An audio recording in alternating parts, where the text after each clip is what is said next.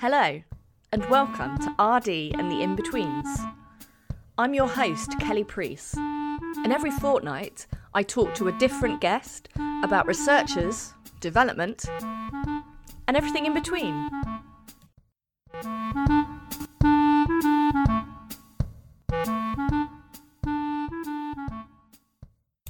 Hello, and welcome to the latest episode of RD in the In-Betweens.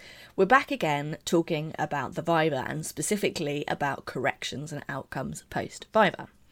This episode is all about major corrections. Now, there's a lot of anxiety around major corrections, that what it means in reality, that it's something terribly bad as an outcome, and hopefully the experiences of two of our graduates, Dr. Nicole Morrissey and Dr. Victoria Omotosho, will allay some of those fears and actually help you understand what major corrections are in reality and that it's really not so bad. Okay, so I'm Nicole Morrissey. I did my PhD in medical sciences, or more specifically neuroscience, and now I'm a postdoctoral researcher at the Medical Research Council in Harwell. Fantastic. So the big question is, after you did your Viva, what kind of corrections did you get? So while I was in my Viva, because I had what's known as an independent learning plan, it was described to me that my corrections were kind of like minor but with extra time, or minor/major. But officially on paper, I got given major corrections. So that meant that I had 6 months to do the corrections rather than 3 months. Yeah, exactly right. And I think what you've raised there is a really, really important way in which minor and major corrections are used, which is that it's about the time that it will take you to do the corrections. And there's all sorts of reasons why people have what might be classified as minor corrections, but they get major corrections to give them the time to do them. You know, lots of people who are already working and therefore can't work on the corrections full time, or that, there's all sorts of reasons. And of course, having an individual learning plan that mean you're not able to do it in that period of time. And it's really about the time it will take you to do the corrections rather than the corrections themselves. How did they talk to you in the Viva and afterwards about what specifically they wanted you to do? So through the Viva, we kind of just started. So mine was during the lockdown, so it was virtually. So we were kind of all of us looking at our screens. I had 2 screens set up, and one with the thesis and one with the examiners. And we were just going through the thesis, just like a chapter by chapter, going through it and just discussing what I did and what they thought maybe needed to be corrected on. So I made notes as I was going through it, but also then afterwards it was probably 3 or 4 weeks after the Viva I received the official documentation, which is when the examiners have written down what the corrections are. How specific were they about in that kind of that list that they sent you about what you needed to do to get the PhD? Very specific. I mean, they wrote down what the page number of what their point that they were making, and whereabouts in the page, like first paragraph, second paragraph, halfway through the second paragraph. So that made it quite easy to sort of go through one by one and correct it. But it was at least clear to you what the expectation of the examiners was. Yes. And I think that's where a lot of the anxiety for people comes, is they think that it's not going to be clear what they need to do, and that it might, be open to huge amounts of interpretation, whereas actually examiners tend to be pretty clear and pretty specific about what is needed. Yeah, I felt like it was kind of like a to-do list that I went through and sort of ticked things off. Yeah, I like that kind of concept of it. So when you tackled your corrections, you talked to your supervisors, you did the kind of ticked off the to-do list. Mm-hmm. When you finished that, what happened? How did you resubmit the thesis? So I had to email the postgraduate admissions office and tell them I was ready to resubmit. And similarly to how I submitted in the first place, they gave me a link to an online folder where I uploaded it in both Microsoft Word and PDF format, because I thought both might be helpful. And what happened then? How long of a wait did you have before you actually you heard that the corrections had been accepted? Well, I had quite a long wait. I ended up having to ask about what was happening. I think because it was a mix of the pandemic, and I submitted my corrections probably at the end of May. So then it was also the summer and people were away. So I didn't find out about my corrections until beginning of August. Wow. So it was quite a few months. And then I had a second set of corrections to do. Okay, so this is something that people often ask about, is if you submit the first set of corrections, what if they come back with extra things? So can you talk a little bit about that, about how you got that extra set of corrections, what kind of things they were, how you approached it? Yeah, so it was, I don't know if frustrating is the right word, or disappointing, but when I went through the examiner's report of the second set of corrections, it became clear to me that they had read the entire thing pretty much, or most of it, again. Wow. And most of the corrections were just spelling errors, and then a few suggestions to change statistical tests, or corrections to my statistical analysis, and a couple of things that I didn't really make clear during my first set of corrections. So I kind of went through it and was able to appreciate the effort and help that the examiners had provided to make it the best that my thesis, the best that it could be. And I think also having quite a bit of a break between submitting my second corrections, submitting my first corrections and receiving the second lot, I was able to look through my thesis with a clearer mind. And actually it made it a lot easier to kind of get into a good, into the best sort of version of it can be. Yeah. And so although it was maybe disappointing, it was again another good learning experience, and it made it a lot better than it was from the first set of corrections. Absolutely. And so how did that kind of happen? Did they email you and say, look, we've got a few more corrections we want you to do before we can pass it? And then how long did you have to do those second set? Yeah, so I got another email sort of similarly like before, saying that, so yeah, it was like before that I got an email, I can't remember exact wording, they said something like subject to further corrections or something. Yeah. And again, it was like a to-do list again, but a lot smaller. Yeah. And I was given 4 weeks to complete them in. And you said they were kind of mostly typing, spelling, really tiny bits of work. Yeah, which is kind of, I remember seeing on Twitter recently, a meme, not really a meme, but a picture with words saying, that not to worry about, or going through your thesis to make sure the spelling's perfect, but then your examiners aren't actually going to read it. And I was like, well, it was actually, spelling was important, yeah. And then my examiners definitely read it. So yeah, I was like, that's funny, but it's also not true. Not true. I think there's something really lovely that you said in there about the way in which the examiners approach the thesis and the level of detail that second time around that they read it, the way that you talked about it seemed to be with a kind of that there was real care from the examiners in your thesis.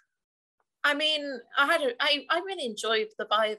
I mean, it was a good chat about my PhD work, and I mean, my examiners, which are, I mean, it's kind of like, I think the way you look at it's all a learning process. Yeah. So, you know, I think it's to be appreciated, the kind of the time and effort that the examiners put in,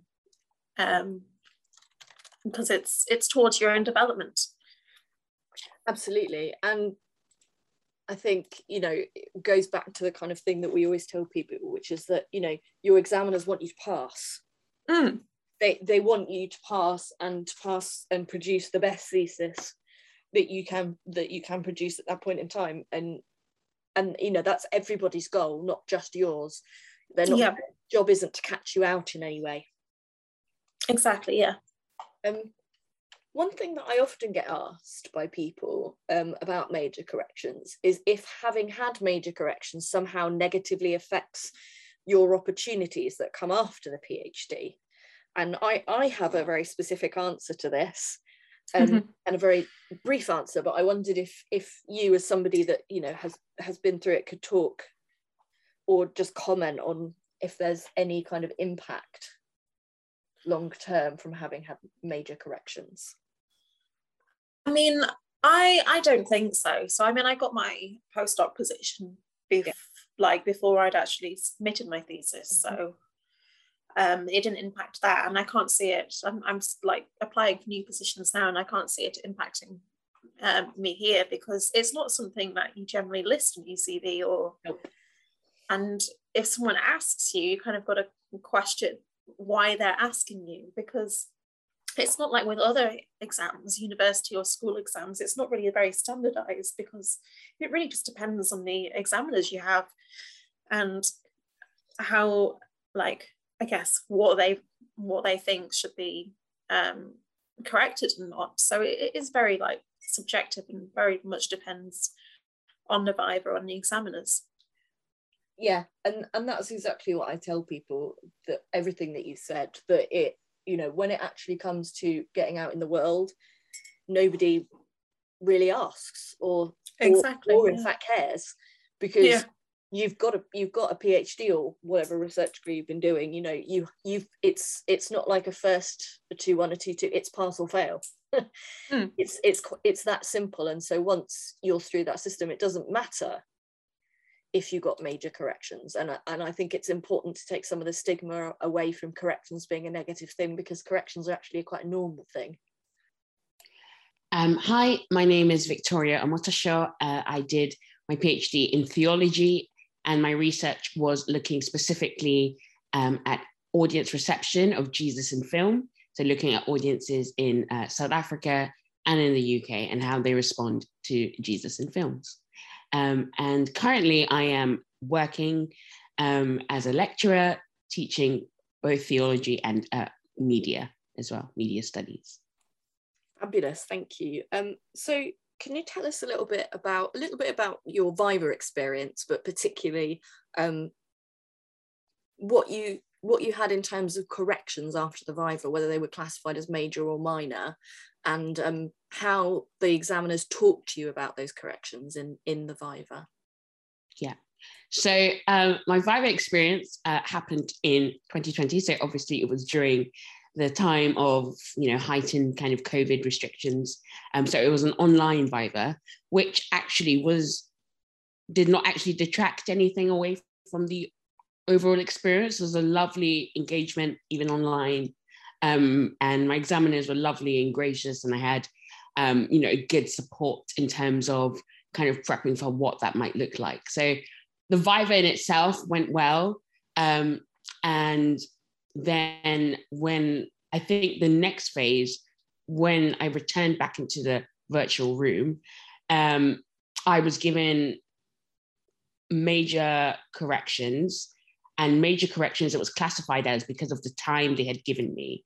I was given 6 months in terms of the nature. And you have to remember, everything is kind of specific to the nature of your research and of what they require of you. So, of course, everyone's kind of specific recommendations will be different.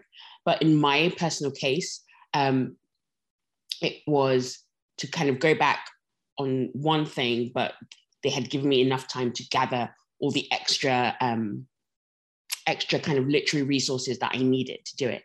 And at first it was a bit harrowing because I wasn't sure about what that meant. Like, you know, do I get a PhD, or, you know, what has happened? But it was only after a few kind of frantic calls to my supervisor and to kind of the chair. So there's always like a chair that, you know, sits in even online. They were able to kind of explain properly what the process of those corrections meant, which then after I was a bit more calm and not too worried about, like, I will get my PhD, but this is just what they require. And, you know, at the end of the day, it makes it a better PhD at the end. So don't be like so disheartened when you feel like you have major corrections, because the examiners at the end of the day do just want your best just wanting your best interests, and it will make a more stronger PhD at the end of it. Yes, and I think that's really important what you just said there, because people do hear major corrections and they sort of shudder slightly, because what they're imagining for major corrections is a rewrite of the PhD, essentially. Yeah. Which is not in any way what it is. And like you so rightfully put it, it's much more to do with the time it will take you to do the work.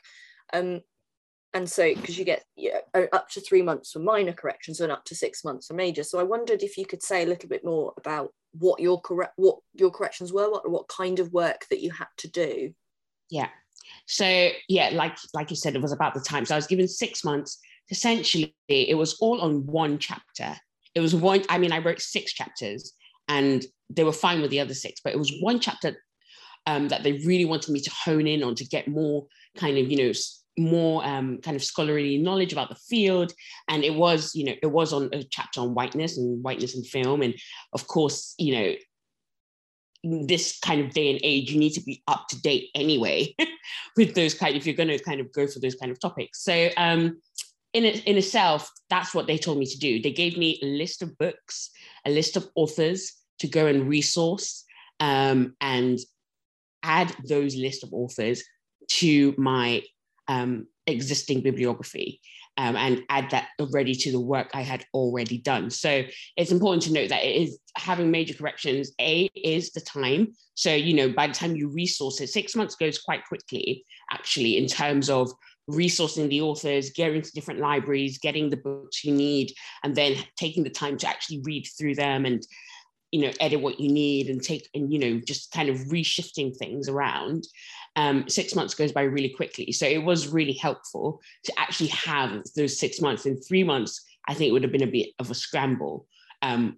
So with the major corrections and the 6 months timescale, it actually was very helpful. And yeah, just even my own like personal like health issues as well, that helped me also spread it out more, especially for, you know, people that have kind of, you know, different things. Life is just really hectic sometimes. So having that extra time actually was a blessing, because you were able to kind of spread it out a bit longer and make sure that you do the work properly, you know, in the time that he had given you. So that was essentially what my corrections were. It was to add more kind of literary works to what I had already written.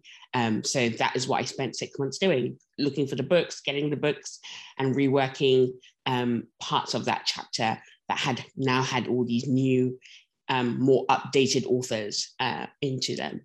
Yeah, and so, you know, the overall sort of, from the sounds of it, the correction you had to do was to kind of further develop the literature in one chapter.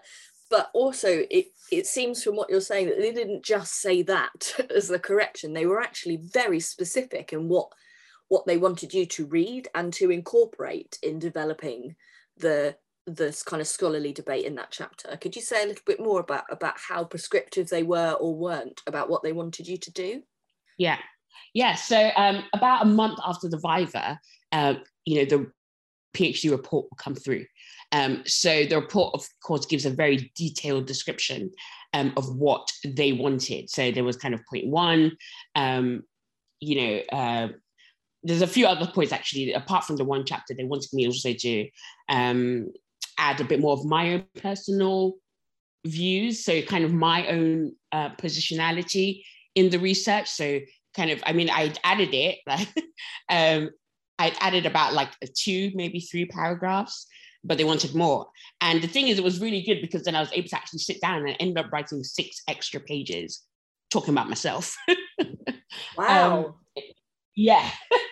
Yeah. So, you know, from 3 paragraphs to 6 pages of my positionality, which is what they wanted, you know.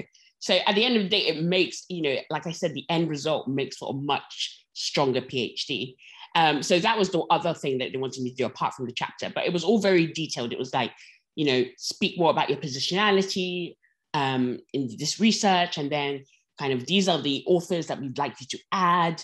You know, if you're going to talk about, you know, having more as well, you know, they were like, add more, you know, BAME authors, and they gave me names and books, specific books and authors to kind of go and seek out.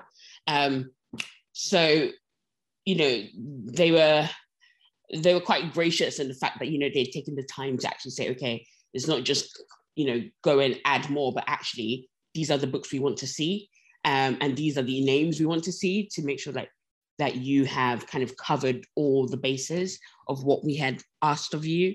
So they were very detailed in that respect. And then of course you always get, those are the major ones, and then you always just get, you know, the little kind of, you know, minor grammatical ones that they put there. There was not many of those, but, you know, they also add that to the overall report in terms of, oh, you know, you could have made the sentence a bit shorter here, or, you know, add a comma there. Those kind of just like minor ones. But overall, it was, you know, it was helpful to kind of just go through each point and say, okay, this is what they want. And then kind of respond to that. And, you know, there were moments where you could, I guess, kind of push back a bit and, you know, ask the examiner as well, you know, this is what I meant when I said this, kind of things like that. So, you know, it is, you know, a dialogue anyway that's going on. And at the end of the day, you know, like I said, like we're all working towards the same goal, which is, you know, to have an end product that you will be proud of, your supervisor will be proud of, and the examiners themselves, like, you know, will be just really happy to be like, okay, they've done the work that we told them to do, and they've done it. So yeah, that was just the main kind of process of just kind of going through that report step by step with that as well. And it was great because my supervisors also, obviously, they get a copy of the report as well. So, you know, for the next 6 months, it was just the 3 of us really just going through this report and making sure that we kind of ticked all the boxes that they wanted. So that made it easier, because you're like, okay, point 1, they wanted this. Have we done that? Yeah. Point 2, they wanted this. Have we done that? So it was just you know, an easy list to kind of just go through and make sure that you've ticked the boxes, and then you could kind of submit those corrections with confidence, knowing that you've answered all their questions. Yeah, and I think that was, you know, like you say, it's not as generic as you need to develop the literature in this chapter. It's, you need, you know, and it's not even as as vague as you need to include more BAME authors. It's actually a list of people for you to go about and think about including. And I think that's, you know, that's what's really important for people to know, is that you're getting a level of specificity in this. They're going to be very, very clear and specific about what they want and need you to do. Yes. To enable you to get it to the level that will get you your PhD. What then happened with submitting those corrections? What was the process, and how did you find out, you know, whether or not they'd been approved? Yeah. So the process, again, was pretty simple. It's pretty much the same way you'd submit it first time round. You kind of submit them. I'm trying to just remember, did I submit? Yeah, I think I submitted one with the comments. So I kind of did kind of 2 versions of them, where I had one where I'd kind of put the comments to say, okay, page 12, you know, line 16, it was because that's how they've written the report. And I put there, oh, added this author's now added. So I had all the list of all those comments in there. And then I also had another copy that had no comments, but the corrections were made. So I submitted the one anyway, just in case as a backup, the one that had no comments, and I just submitted it exactly the same way to an email address, the same way I submitted the first one. And then it's kind of a waiting game thereafter. And then you kind of just get an email saying that you know, the examiners have reviewed your thesis and the exam board are happy to, you know, kind of, I guess, you know, award you with a PhD. And that's it for this episode. Don't forget to like, rate and subscribe, and join me next time where I'll be talking to somebody else about researchers, development, and everything in between.